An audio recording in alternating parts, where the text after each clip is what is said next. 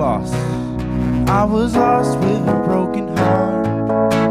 You picked me up, now I'm set apart. From the ash I am born again, forever safe in the Savior's hands. You are more than my words could say. I follow you, Lord, for all my days. Fix my eyes, follow in your ways. Forever free with unending grace. 'Cause you are my freedom. We lift you higher, we lift you higher. Your love, your love, your love, never ending. Whoa, whoa, whoa. You are alive in us. Nothing can take your place.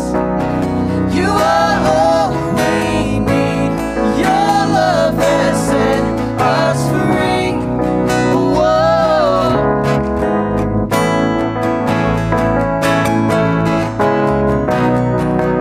Whoa.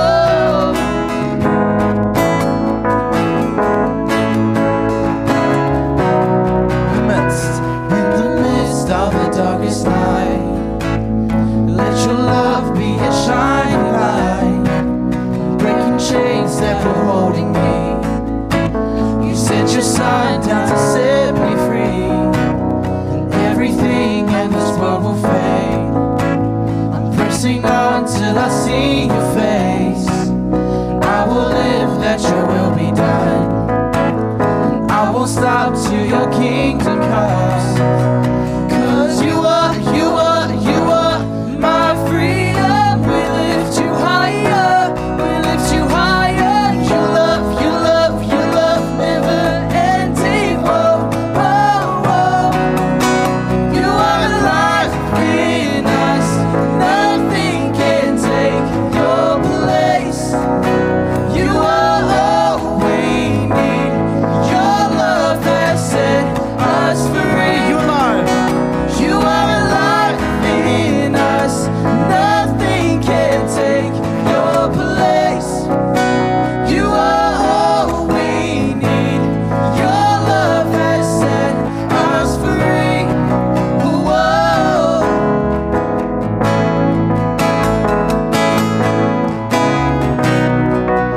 Whoa.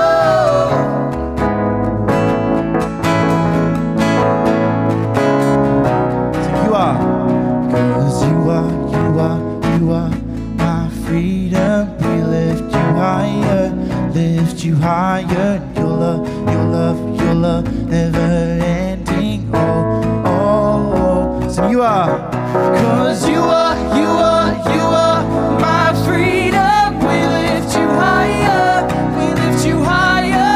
Your love, your love, your love, never ending. Oh, oh, oh. You're alive.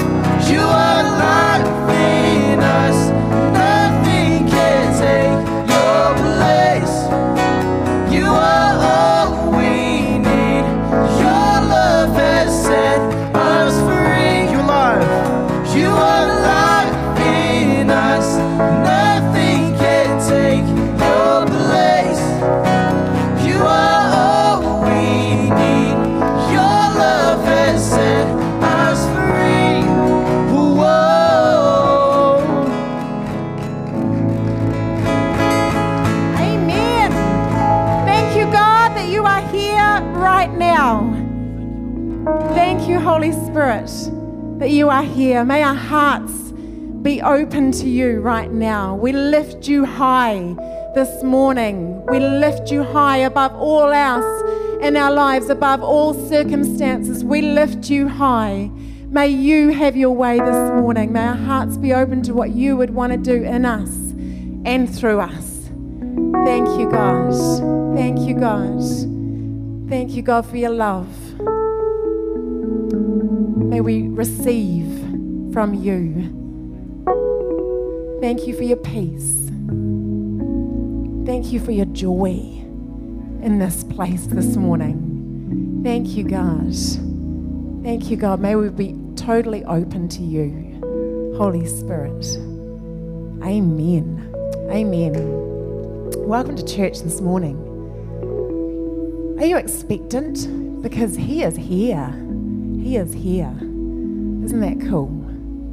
It's great. I can feel this beautiful atmosphere in this place. He wants to do something this morning, something beyond your expectations.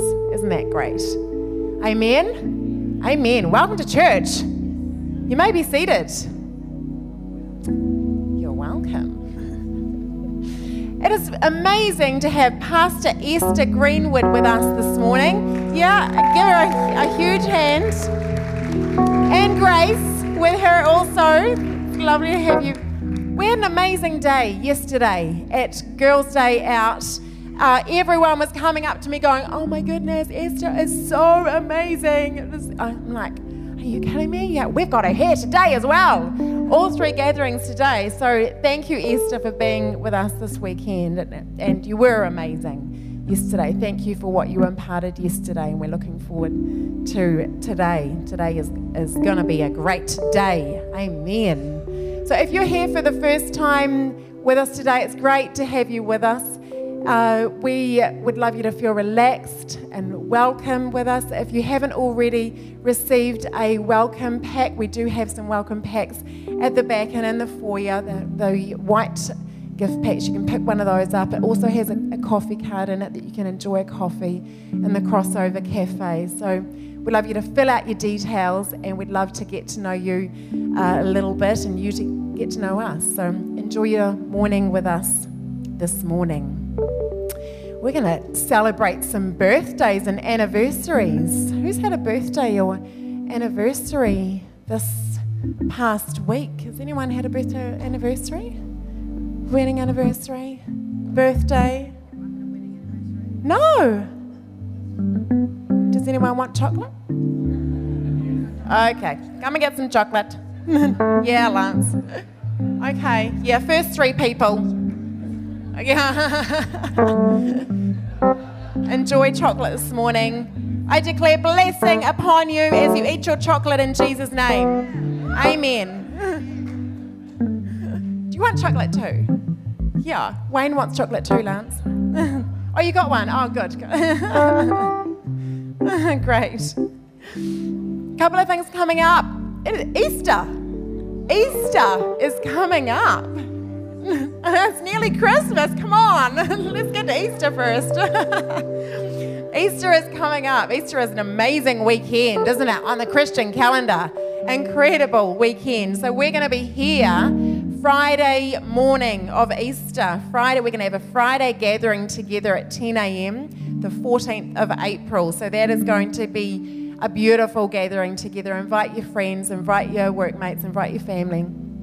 10 a.m. together. It'll be a 1 hour max gathering on Good Friday morning. And then we're having combined gathering on the Sunday morning. So note that 9 a.m. is combined gathering. Will be at 10 a.m. Sunday morning on Easter weekend. That'll be the 16th of April, 10 a.m. And then at the 6 p.m. on Easter weekend, we get to come out and enjoy some dinner together. We're going to have dinner. Some food together. Some food. Yeah, good to have food. 6 p.m. on Easter weekend. Probably should have chocolate too, or hot cross buns. Yeah. This coming Saturday, we've got the healing rooms happening here at Activate Church. So if you need healing, if you know anybody at all that needs healing in your workplace, in your family, if anyone needs healing, the healing rooms are happening here this Saturday. You can come along between 10:30 and 12:30, 10:30 and 12:30 this Saturday morning. You don't need to make an appointment. Come along. There were people healed last month. This happens once a month. People are being healed in the healing rooms. So that's exciting. Thank you, God, for what you're going to do this Saturday. Amen.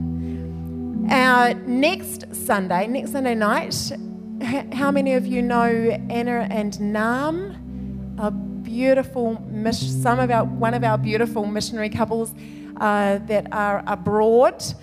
They are going to be here next Sunday night. So next Sunday night, I really encourage you to be here. They're going to share with us 6 p.m. next Sunday evening.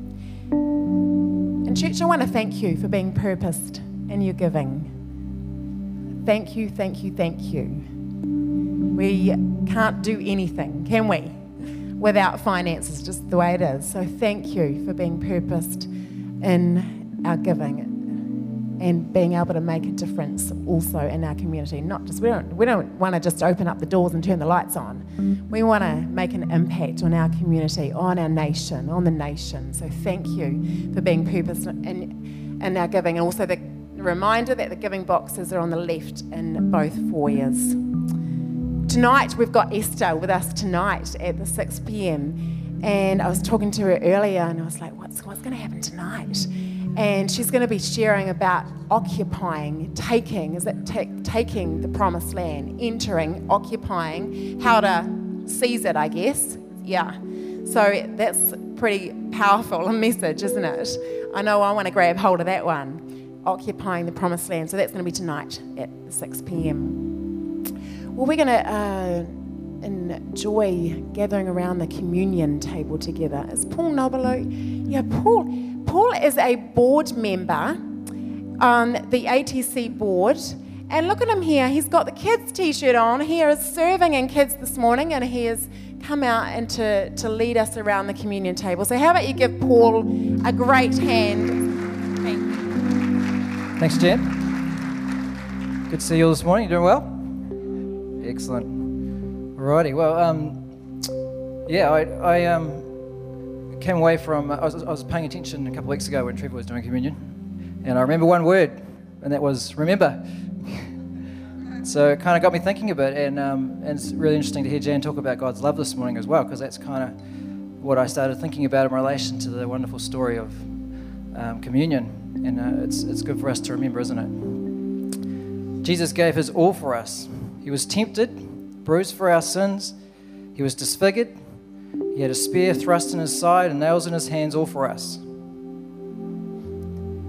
He could have called legions of angels to save himself, but he chose to be our perfect sacrifice. Pretty amazing. To pay the price for our sins with his blood. And then, the cool part, then he rose on the third day, our victorious Saviour. Pretty awesome, eh? So I thought, that's awesome. That's amazing. And then I thought a bit further. So Mary Magdalene's one of the women that comes down to the tomb. But she didn't recognize Jesus. She thought he might be a gardener until she heard his voice. And then there was a couple of followers on the road to Emmaus. They walked 7 miles, so it's about over 10 Ks, for 2 hours with Jesus teaching them. They even had a meal, and they only recognized him when he broke bread. Maybe they saw his hands when he broke the bread. But it took them a long time to realize it was Jesus. So it got me thinking, how long does it take for us to see Jesus in our situations? Are we looking with spiritual eyes? He's done all we need. It is finished, he said. And his resurrection power is now freely available to us. So we can have a relationship with him, and out of knowing his love, catch his heart for others, for the lost and the broken. And there's plenty of those around him. But Jesus left us help as well. So by his ascension, when he went back to heaven, to the right hand of the Father, he made way for the Holy Spirit. He left the Comforter. So now he can fill us to overflowing. He can connect with us one-to-one and empower us to share God's love and to impact our world and share the good news. What a privilege, eh? It's amazing. It just blows me away. So it's our move. What will we do with this invitation from our Saviour? Will we walk with our spiritual eyes open and see Jesus in our world, share his amazing love with those around us? What does that look like? Spending time in his presence, in his word. Something I find really hard in our busy world today. Something I really need to do more of. Connecting with others, loving them, being real, and unashamedly sharing our story with others. Letting God interrupt our daily routine for the good of others. It's a tough one to plan to be interrupted, isn't it? It's a real tough one. So get connected with God and what Jesus has done for you. Be available to others and see what happens. That's what I felt God was challenging us with today. And remember, God's got your back. So he's there. He's right there. So he's calling us to do it with him, but for us to take that step. Philippians 1, verses 3 to 6. I thank my God upon every remembrance of you, always in every prayer of mine, making requests for you all with joy, for your fellowship in the gospel from the first day until now, being confident of this very thing," here's the key part, "that he who has begun a good work in you will complete it until the day of Jesus Christ." So we're all a work in progress, but he's got a plan, and he's got our back. So as we come to take communion today, just remember that, and just ask him, what is it he's calling you to do? So I'll just pray. Lord, I thank you that we can come before the table and remember what you did. Remember your body that was broken and your blood that was shed. I pray you would just clearly help us to connect with you, to remove those things that block us from feeling and receiving your love, being filled with your spirit and being able to share that love. Just help us to even hear about what that next step is for us this week as we go out tomorrow into our worlds, whatever that looks like. Just pray, bless these emblems and bless this remembrance of what you've done. In Jesus' name, amen.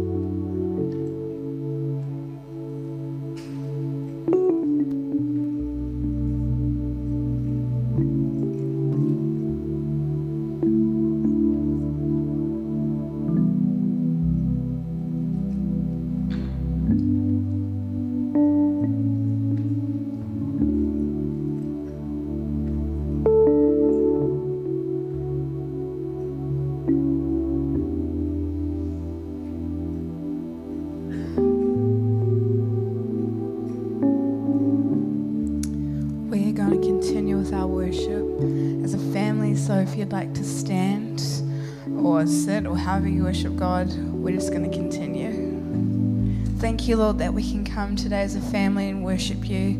And thank you that we can come exactly as we are and that you still can encounter us, Father. And I just pray that we would be open to you this morning, Father, that nothing would hold us back, that we'd give everything that we have. Lord, I thank you that you're here in this place. Thank you, Lord.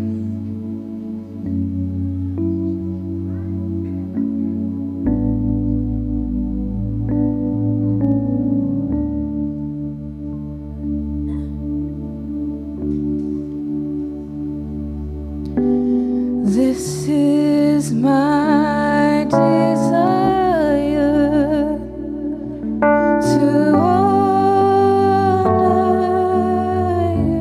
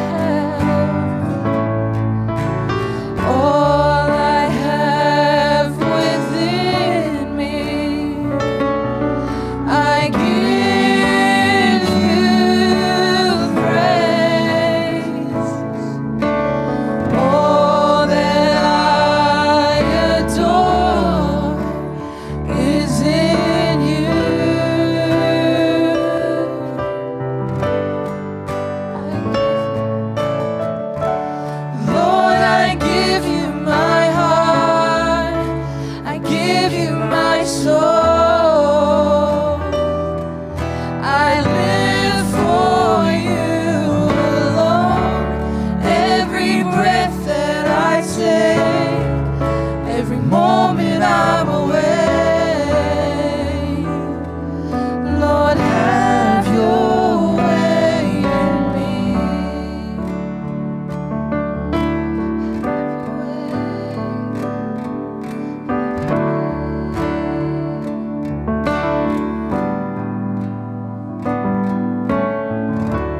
Lord, I give you my heart. I give you my soul. I live for you alone. Every breath that I take, every moment I'm away. Lord, have your way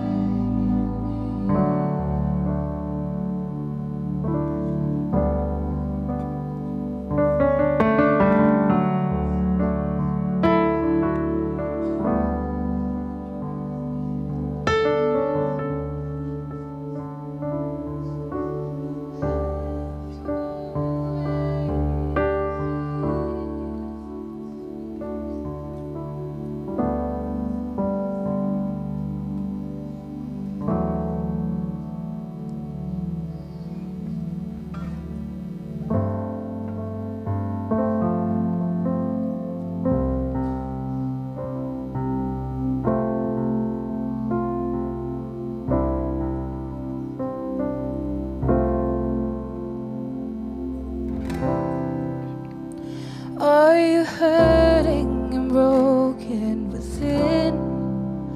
Overwhelmed by the weight of your sin? Jesus is calling.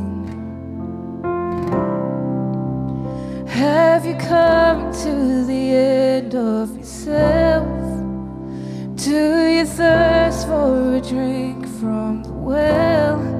Jesus is calling.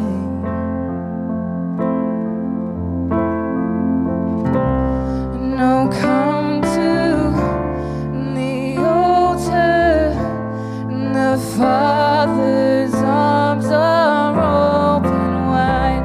Forgiveness was bought with the precious blood of Jesus Christ.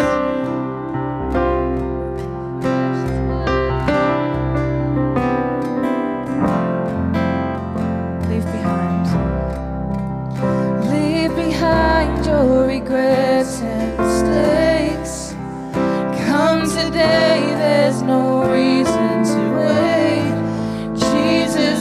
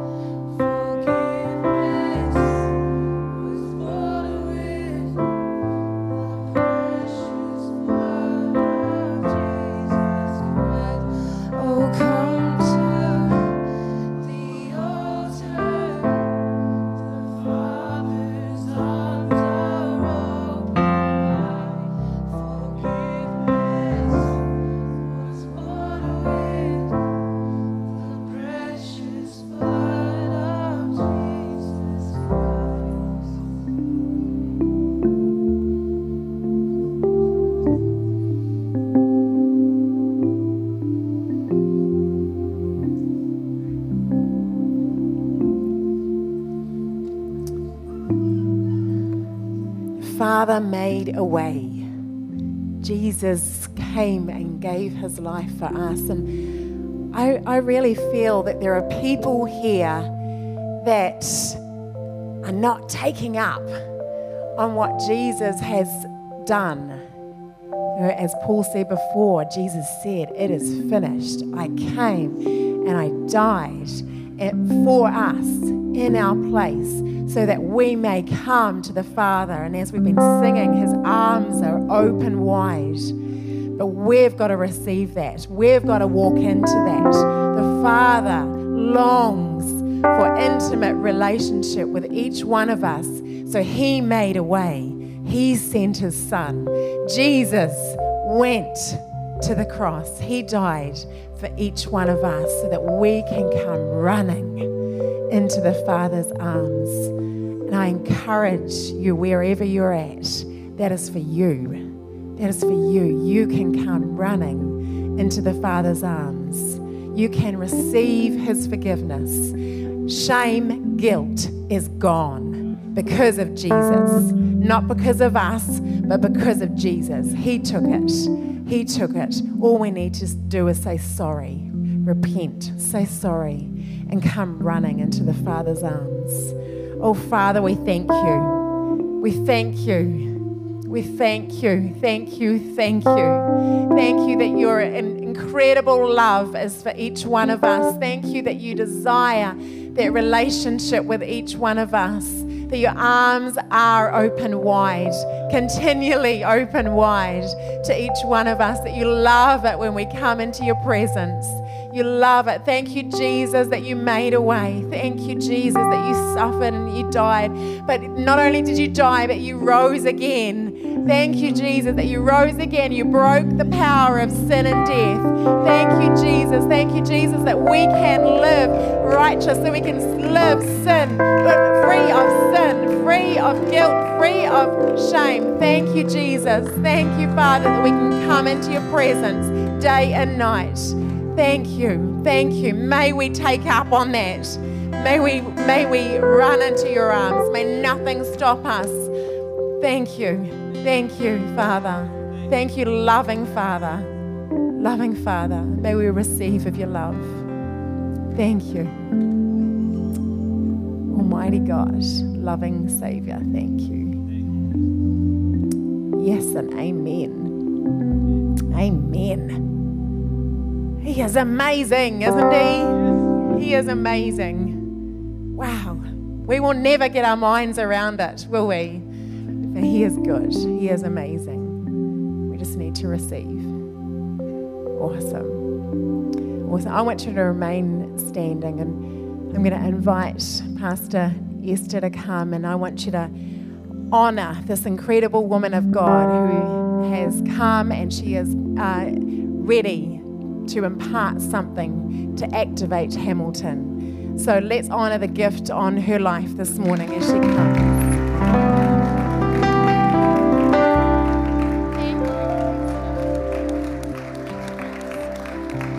Good morning, church. Oh, look at you. You're so good looking. Hello. Wow. Do you know how good looking you are? What? Turn to the person next to you and say, hey, good looking. If you don't have someone next to you, you can say it to yourself. Hey, good looking. That should be a good practice. That we just look in the mirror and say, hey, good looking. That is a really good practice. I love that song. Oh, what a Savior. Has Brett gone? Brett, yeah, he's still there. Isn't he wonderful? Sing hallelujah. Christ is risen. Does it bring joy? Yeah. Bow down before him, for he is Lord of all. Sing hallelujah. Christ is risen. Come on, he's risen this morning. He is risen. He is not dead. He is alive. He has conquered sin and death and the grave, and every illness is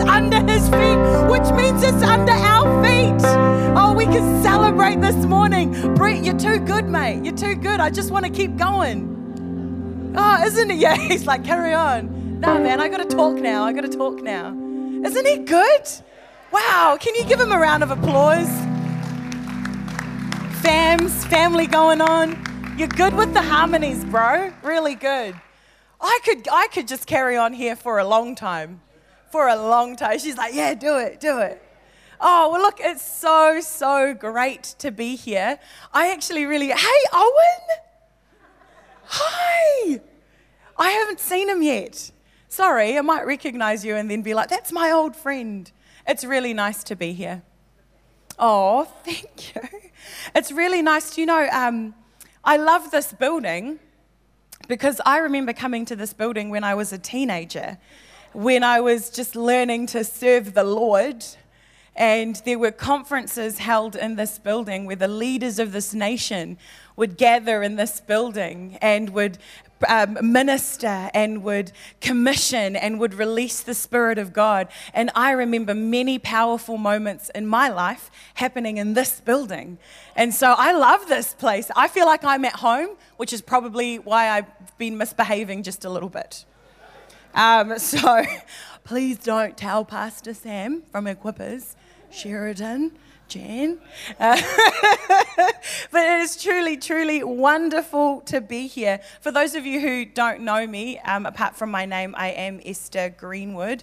I have been walking with Jesus and a part of Equippers Church in Auckland for the last 17 years. And so I love the house of God.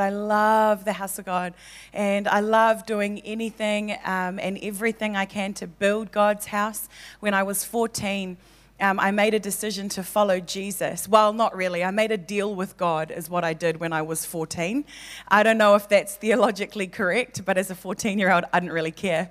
So as a 14-year-old, I was in a desperate situation, and I love my family, but the home that I grew up in was quite volatile and violent. And so when I came into the house of God, and I felt hope, and it scared the living daylights out of me. Because whenever you go to hope, there's always the risk of failure and disappointment. And sometimes I think it is a very human reaction to just not want to hope at all and to create a very comfortable living. But that's not what God has called us to. He's called us to live wild and free. After Jesus was baptized, the Spirit of God led him into the wilderness. Imagine that. Good times. So I sat in this auditorium, the Mercury Theatre in Auckland, and I made a deal with God. And I said to God, I'm going to give you my whole life. Understand, I'd been going to a Fijian. I'm Fijian. I'd been going to a Fijian Methodist church all of my life. My mum is the youngest of 14 kids. And yeah, right. The islands and no television. Just what happened. And so she's the youngest of 14 kids, and her father was, my grandfather was a Fijian Methodist bishop or minister. And so when I grew up, we went to church is what we did. But I was saying to the ladies yesterday, going to church every Sunday doesn't make you a Christian any more than going to McDonald's makes you a cheeseburger. It just doesn't work that way. Although going to church is really important. So I sat there and I said, God, I don't know if you're real, but if you are real, I'm going to give you my whole heart, my whole life. I'm going to run hard. I'm going to follow you. I'm going to read your word. If you speak and I listen and I feel that it's you speaking, I'm just going to say yes, and without thinking, I'm going to follow you. But I said to God, your end of the deal is, if I do that, you need to be with me every step of the way. You need to prove that you're real.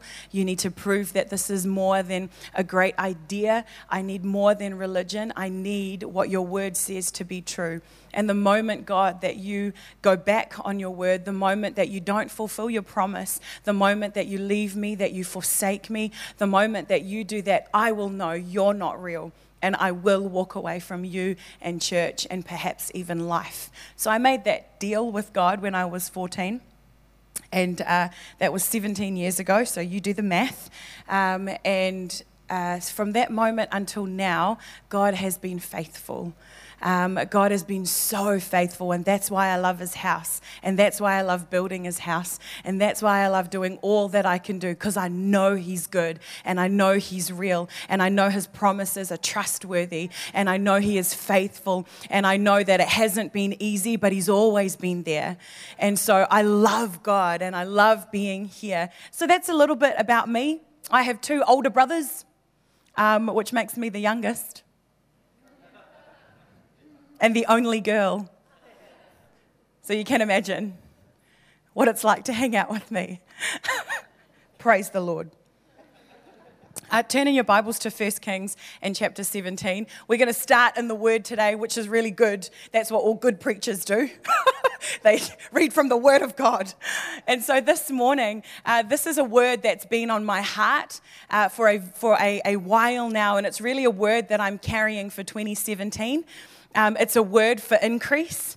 It's a word for more. It's a word for abundance. It's a word for stretching out. It's a word for gaining more territory. It's a word for standing up strong. It's a word, and I believe it's a practical word this morning. So we're going to get practical, which is awesome. Have you ever heard an incredible message and then left going, man, that was awesome. Now what do I do?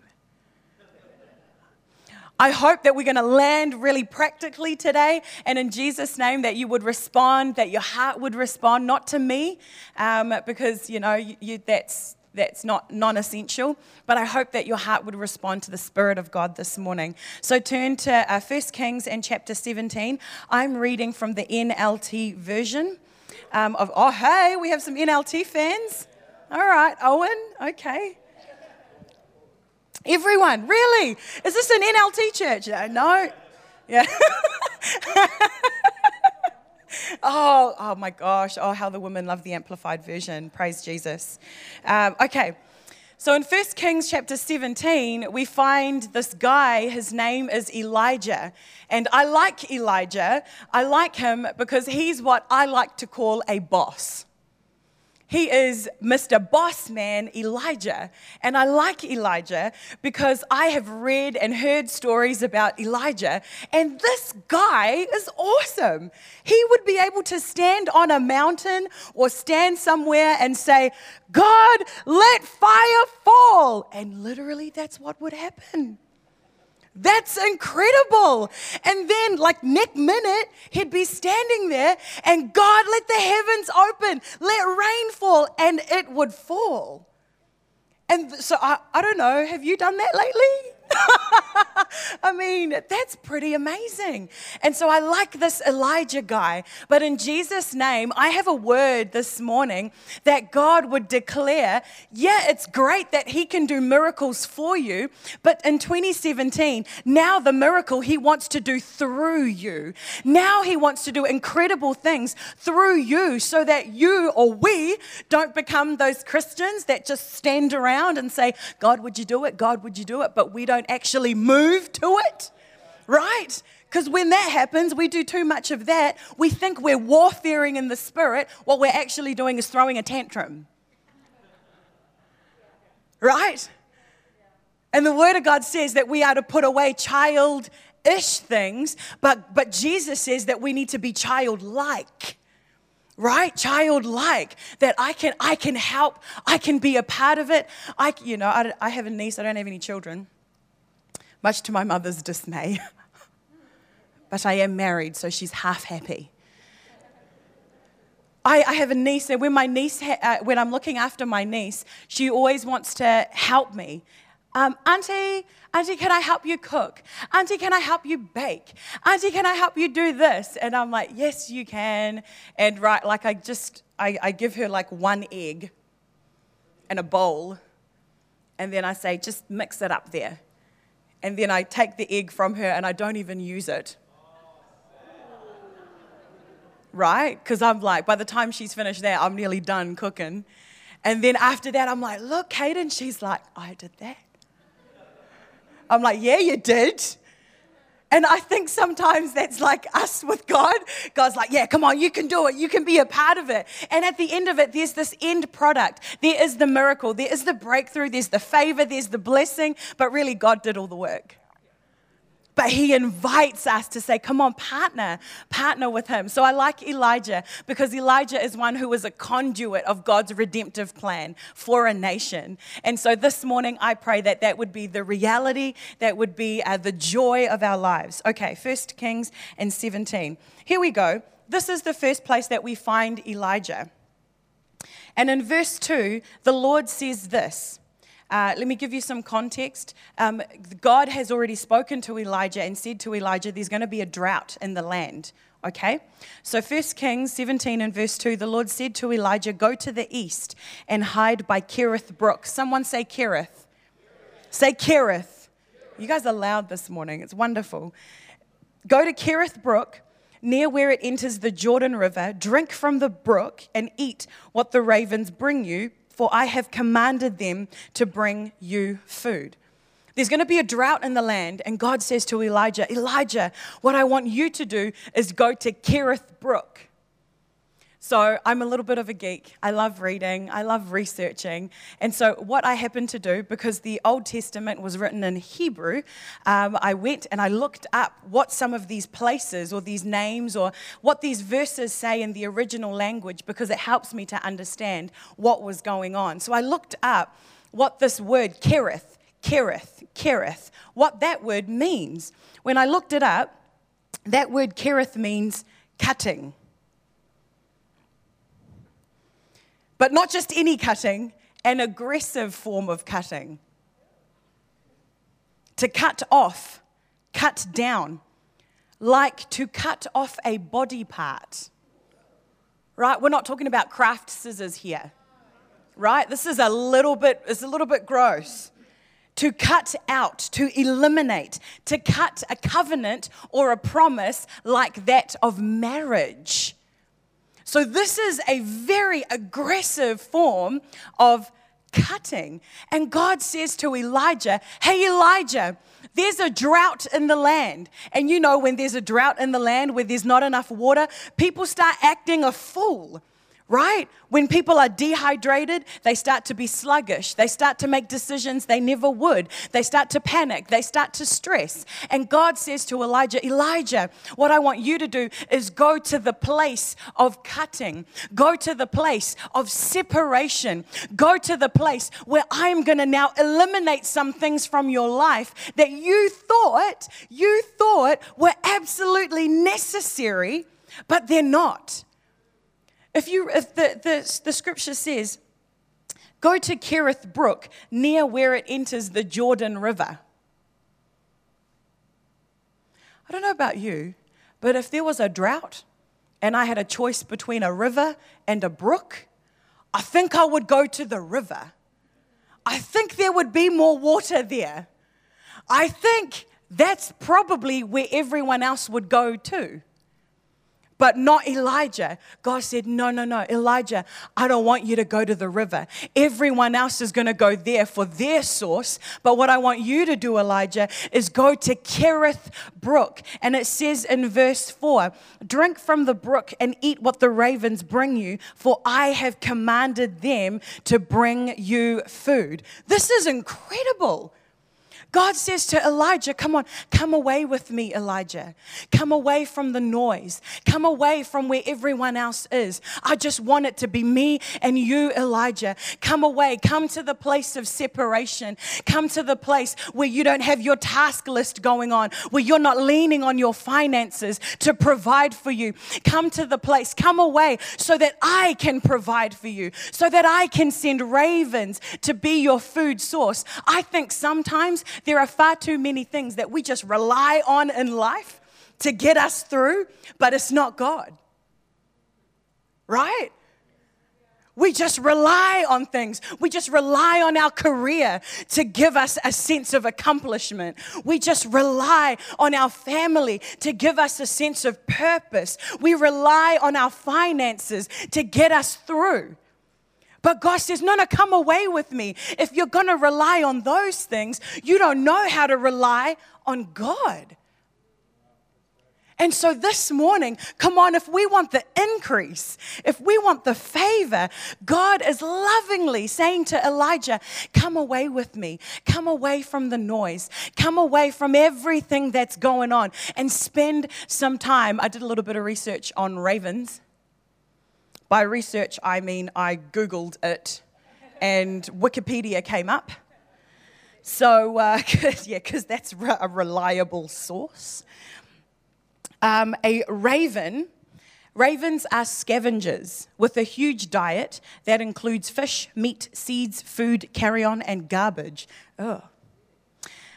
But get this, ravens, they are not above tricking animals out of their food. One raven will distract the other animal, for example, and the other raven will steal the food. These are selfish birds that are only concerned about their own survival. I'm sorry, how good is God? God says to Elijah, hey Elijah, come away to Kerith Brook. It's going to be hard. You're going to have to learn how to trust in me and only me. You're going to have to learn that I am your source. But what I'm going to do for you, Elijah, is I'm going to teach you that from the most unlikely source, ravens, I'm going to bring your source. I'm going to bring your blessing. I'm going to bring the miracle. Come on, from the most unlikely source. The thing that should have stolen from Elijah was the very place that Elijah was then given food and sustenance for life. That's how good God is. That's what happens when we rely on God. God says, even what was meant for evil, I can turn it around and make it for your good. But you're only going to learn that when you don't rely on other things and other people to give you your source, but God himself. Come on, first world Christians. Right? Please understand, I am preaching to me. How easy is it to just rely how easy is it to even just rely on Pastor Sheridan and Pastor Jan for your food? Because I bet you they be serving up a feast every Sunday. And how much do we just rely perhaps on our leaders and those around us to just be giving us what we need, but we don't know. We don't know how to go into the quiet place, into the secret place. We don't know how to just rely on God. Really? I say that because I'm guilty of that. I've done that. Where I've relied on food to just be spoon-fed to me, and then come the battle, I don't know what to do. I start to panic. I want to give up. But people who have gone to Kerith Brook like Elijah, they know. They know the voice of their God. They know the calling of their God. They know they don't need to worry. There's no worry. There's no anxiety. In Jesus' name, I pray and I truly believe that increase will come when we start to carve out the secret place once again. The increase is going to come. The blessing is going to come through you.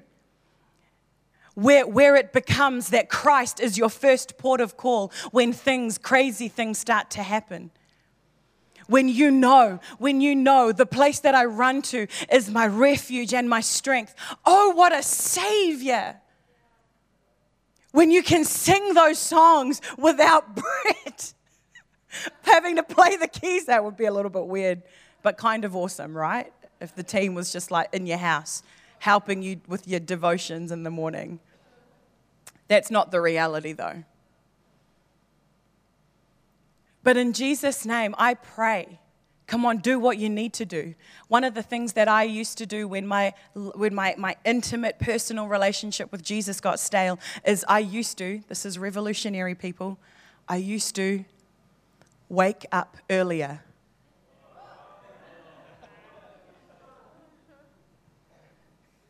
Oh my gosh. Yeah, except for this morning, right? We get an hour more. I used to wake up earlier, like super, super early.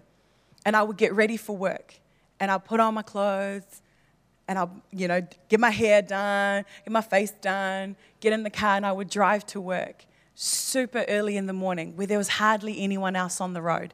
And I would get to work and I'd make myself a coffee and some breakfast, and I would sit in our cafe at work that overlooks just a little bit of our city. And I would just sit there, and for 45 minutes to an hour, that was my breakfast date with Jesus. And I would just eat, and it was just me and Jesus overlooking the city. Man, what have you got for me today, Jesus? Oh, I want to rely on you. Oh, I want to hear your voice. Oh, I want to know you're leading today. Jesus, have you got someone for me to talk to today? Have you got someone for me to encourage today? Oh, give me that word, Jesus. Oh, yes, I remember that word. I remember that word in Proverbs. I'm going to carry that word with me, Jesus. And whoever you want me to encourage, I'm going to do that today. Oh, you want me to bless someone today? Okay, I can do that. Oh, you want me to confess something today? Oh, Jesus, really? Oh, can't it just be me and you? No? All righty. I will go. I will set up a meeting with my leaders and I will confess. I'll say I'm struggling, that I need help. But you only do that when you have the quiet place.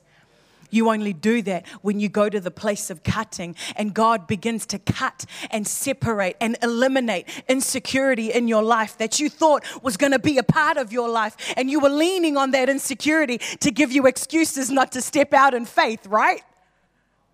You were leaning on that fear as an excuse. Oh, no, I can't do it. But in the place of Kerith Brook, the love of God will come in and it will eliminate violently the fear from your life so you can go forward. But it only happens. Come on, God said, come, Elijah. It was an invitation. I pray you hear the invitation of the Spirit this morning saying, come on, come away with me. Oh, we got to move on. Praise Jesus. All right. So that's the first place. Elijah goes to 3 places before he becomes the rain man, okay? The rain man. All right. So the scripture carries on, and in verse 8, then the Lord said to Elijah, go and live in the village of Zarephath. Someone say Zarephath. Nice. Say Zarephath. Yeah, great. So that word Zarephath, this is point 2 if you're taking notes. Number 1, the place of Kerith Brook meant the place of separation, of cutting away. Point 2, the second place that Elijah went to so that he could become a conduit of God's redemptive plan was the place of Zarephath. That word Zarephath means refining. That's what it means in the Hebrew. The word refining, it means to smelt, to test. Get this is the Hebrew meaning, to test and prove true. Not just to test, but to test and prove true. Like you're going to stay there until you pass the test. So it's to test and to prove true, to be refined, but get this, to be refined and then to become a refiner. It's a pretty incredible place. So Elijah goes to this place and he meets this widow. And when he meets this widow, he says to this widow in verse 10, would you please bring me a little water in a cup? I'm sorry, Elijah. Do you know there's a drought going on? And a widow walks up to him and he says, oh, can I have a little bit of water in a cup? So she says, okay. So she goes. And while she's walking away, Elijah calls after her and says, oh, and bring me some bread too. Who is this guy? Like, oh my gosh. And she replies to him, I swear by the Lord your God, I don't have anything. I've only got flour and a little bit of cooking oil, and I'm gathering a few sticks to cook my meal, and then me and my son, we're going to die.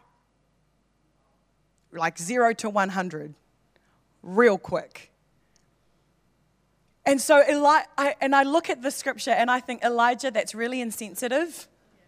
You've just been with God all of this time. Surely you were able to know this lady is in a dire situation. How incredibly insensitive and politically incorrect and not nice.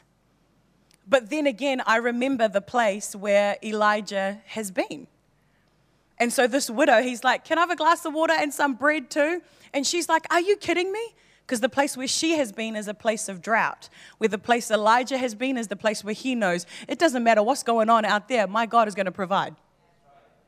So he wasn't being insensitive. He was just saying, I know God. Girl, don't worry. If you're with me, we're going to have food. It's fine. And so that's literally Elijah. So he sends her away and he says to her, don't be afraid. Go ahead and do what you've said, but make some bread for me first. And as long as you do that, there will always be flour and olive oil left in your containers. So she went away and she did what Elijah said, and there was a miracle. Praise God. Sometime later, in verse 17, the woman's son became sick. He grew worse and worse and finally died. Then she said to Elijah, "Oh man of God, what have you done to me? Have you come here to point out my sins and kill my son?" So this woman's son has died after this incredible miracle. And she says to Elijah, "What have you done? Have you just come here to give us a little bit of life and then point out my sins?" Because in the culture of the day, if something like that were to happen, it was most likely because your family or your son or yourself, you were being cursed for your own sins or for the sins of your forefathers. And so she says, "Have you come here to point out my imperfections, my sin, perhaps the curse?" Do you know, this morning, I think some of us have been reading the situation wrong. Where things, our dreams, our legacy, our hopes have died, and we have thought it's because of me. It's because I'm not good enough. It's because I've made mistakes. It's because I am the one that's provided this environment, or I couldn't do what God wanted me to do. It's because of me. I'm here to tell you as we go on and read the end of this chapter, that's not why. But it was so the glory of the Lord might be revealed, so a miracle might happen. See, you might think things have been cut away and things have died and they're never going to be resurrected again, but it is the entry point for a miracle. It is the entry point for breakthrough. It is the entry point for so much more, for the abundance of the King, if we would just allow the process of refining to occur. Is it easy? Is it necessary? Yes. You know, even this morning, some of us need to learn how to forgive the process. The process of refining, where we have seen it as an indictment of our own value, of our own selves, but really God was just preparing a way for an incredible miracle. So Elijah, he picks up this kid and he carries him upstairs to the room, and then he lies this body down on the bed. Then Elijah cried out to God, "God, why have you put me in this position?" I don't know if I were you, but if I was Elijah, I'd be freaking out right now. And so here's what Elijah did. He stretched himself out over the kid. He lay on top of that kid. And then he breathed this prayer. He said, "Oh Lord, my God, let this child's life return to him." Nothing. So here in this process, not only is this widow being refined, now Elijah's right in that fire too. Like, I never been in this position before. God, you've just given me everything. What? Now I don't understand, God. It's not working like it used to. So then he put himself over the kid again. "Oh Lord, my God, let this child live." Nothing. A little bit awkward in this moment, right? You can imagine the widow. Really? Really? And then one more time, Elijah lies down on this kid and breathes, "Oh Lord, my God, let this child live." And this child breathes again. I wonder what's happening here. I don't know. But I think if the place of Kerith Brook taught Elijah how to rely on God as his source, if it taught Elijah how to inhale the Spirit of God, then the place of Zarephath taught him how to exhale it. But the first two times it didn't work, because I think sometimes, like Elijah, we've got stink breath. I think sometimes Our breath stinks of insecurity. I think sometimes our breath stinks of our past failure, but our past failure cannot breathe life into anything. Our insecurity cannot breathe life into anything. But I love this process, this place of refining where we can learn, because sometimes life is hard. Sometimes it is horrible. Sometimes we need to learn what it is to inhale failure, but to exhale faith. Sometimes we need to learn what it is to inhale disappointment, to come face to face with it, but still let God process it in us and then exhale hope. Come on, that's how things come alive. That is a declaration of prophetic faith in Jesus' name. That's how we make room in the Spirit. I'm not talking about denying our issues. I'm talking about coming face to face with them. And in the place of refining, we allow God to take these situations and circumstances and we come face to face with it. And we grapple with the Word of God. And we grapple and we wrestle with God. But by the time we come to exhale into our children's lives, into our spouses' lives, into our communities, our workplaces, our situations, we know how to exhale faith. We know how to exhale life. We know how to exhale hope. We know how to exhale forgiveness. We know how to exhale beauty for ashes, forgiveness for offense. Come on, that's a miracle. I don't know about you, but those sound like two really hard places, right? But it is part of the process. That means Elijah becomes or is formed into this person that then is able to be like, God, move. I know you can provide for me. I know you can use me to resurrect life. And the final place, hey, bread? Yeah, thanks, bro. This is the last place Elijah goes. And the place where Elijah goes, we find it in 1 Kings in chapter 18. And in verse 19, we read, Elijah says, summon all of Israel to join me at Mount Carmel. And we know the story, the contest at Mount Carmel. Come along with all the prophets of Baal and all the prophets of Asherah who are supported by Jezebel. And so all these people came, and Elijah stood there as the only one, the only prophet. And that place, Carmel, that final place, Carmel, in Hebrew, that place means the garden land, a plantation. It means fruitfulness. And I love that. That's the third and final place Elijah goes before the heavens open over him, before he becomes a part of the miracle. There is, it's that word Carmel. It's used other times in the scriptures to mean the opposite of desert. It is mentioned in Isaiah 32 and verse 14, where it says, the city will be deserted and busy towns will be empty. Wild donkeys will frolic and flocks will graze in the empty forts and watchtowers until at last the Spirit is poured out on us from heaven. Then the wilderness will become a Carmel, fertile and fruitful field, and it will yield bountiful crops. In Jesus' name, I pray that you would go to a place where you would see every wilderness, every desert place, every place of desolateness in your heart or your life. Maybe it is your finance. Maybe it is a particular relationship in your family.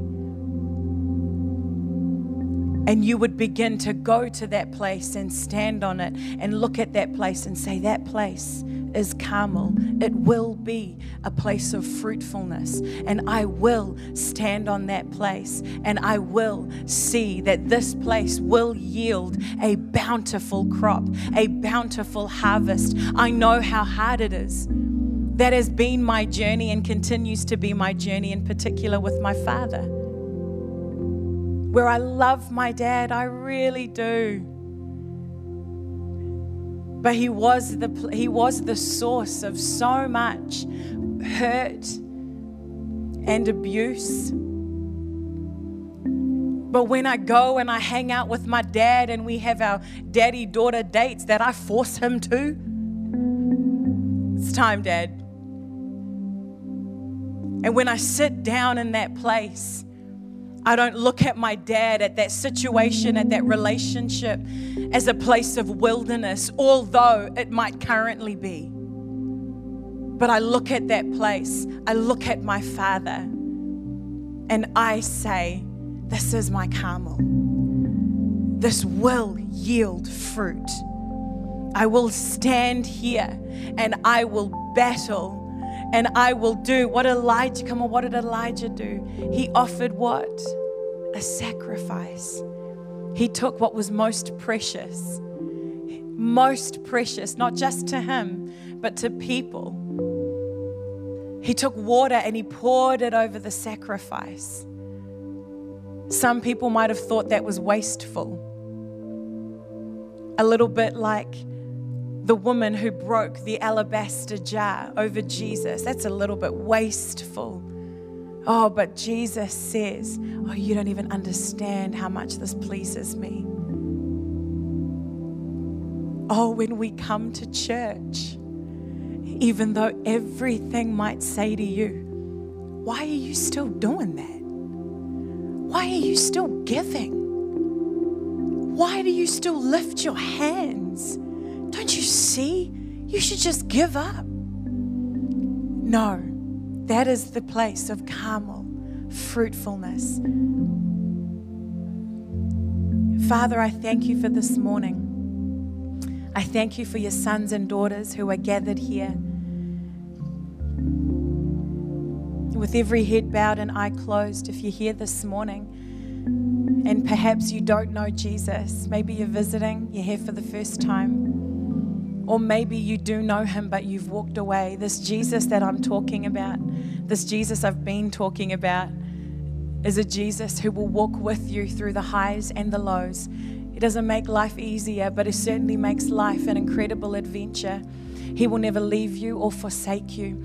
Through the times of separation where things are being cut away, or the times where your life is being refined, he walks with you. This morning, if you don't know Jesus, he came and he died on the cross. He lived a perfect life and then he died on the cross, taking our sin and shame and every mistake and every bit of rejection and hurt. He took it upon himself so that he would be the perfect sacrifice, so that one day we might arrive at this moment right here, where you might be sitting here, perhaps asking questions about faith, asking questions about the reality of Christ. I'm here to tell you this morning, he's real and he loves you. And he did that for you 2,000 years ago, that this morning you might be able to take a step and say, I believe that's what you did for me, Jesus. Come into my life. If that's you this morning, I'd love to pray with you. All you need to do in this moment is just to lift your hand. Come on, who's going to make that decision this morning?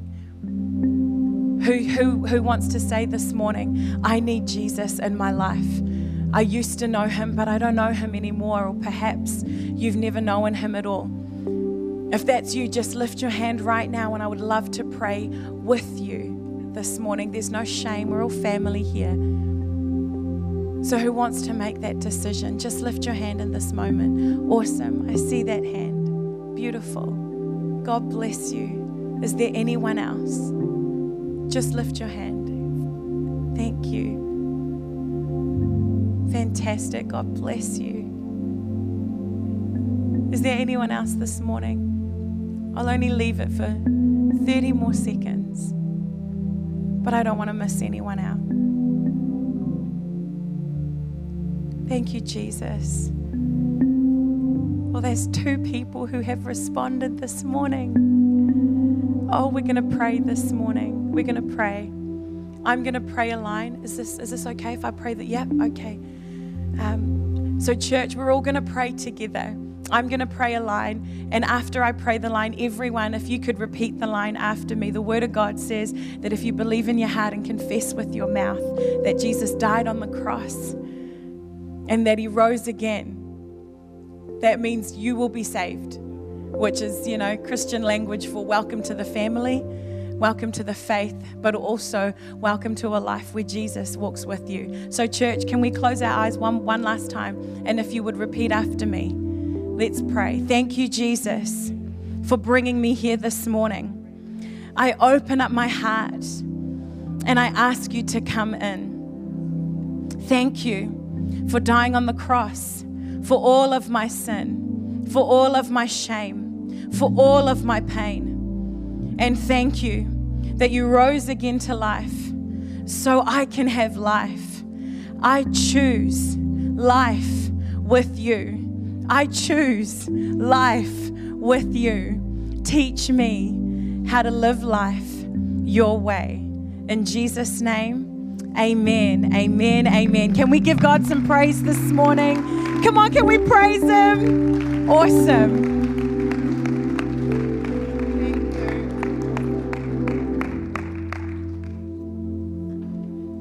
Amen. Yeah, very powerful. I've got lots and lots of notes there. Whew, have to go over that one. Great word, eh? Great word. We've got to apply it. Apply it. Come away with me. Oh, I love that. Come away with me. He wants us to come away with Him. Put it into action. Put it into action. We want to bless Esther today, and as she goes on her way. I forgot to say when I introduced her before that she is from Equippers Church up the road in Auckland, our sister church, part of the Acts movement. So yeah, it's so cool, eh? Haven't we got amazing people in our movement? Whew, yeah, great chickies, warriors, girl warriors. Yeah. Don't you just picture like the Xena warrior? Yeah. Anyway, okay, I shouldn't go there. And I just did. Yeah. We're going to bless Esther. We're going to bless her. So we're going to receive an offering to bless her on her way. But she is back tonight. Isn't that great? She is back tonight, and we're going to learn how to occupy, take that land, that promised land that He has promised to us. Activate Church. He has promised the land, so we want to take that land. Amen. I'm going to take it. You're with me, aren't you? Yes.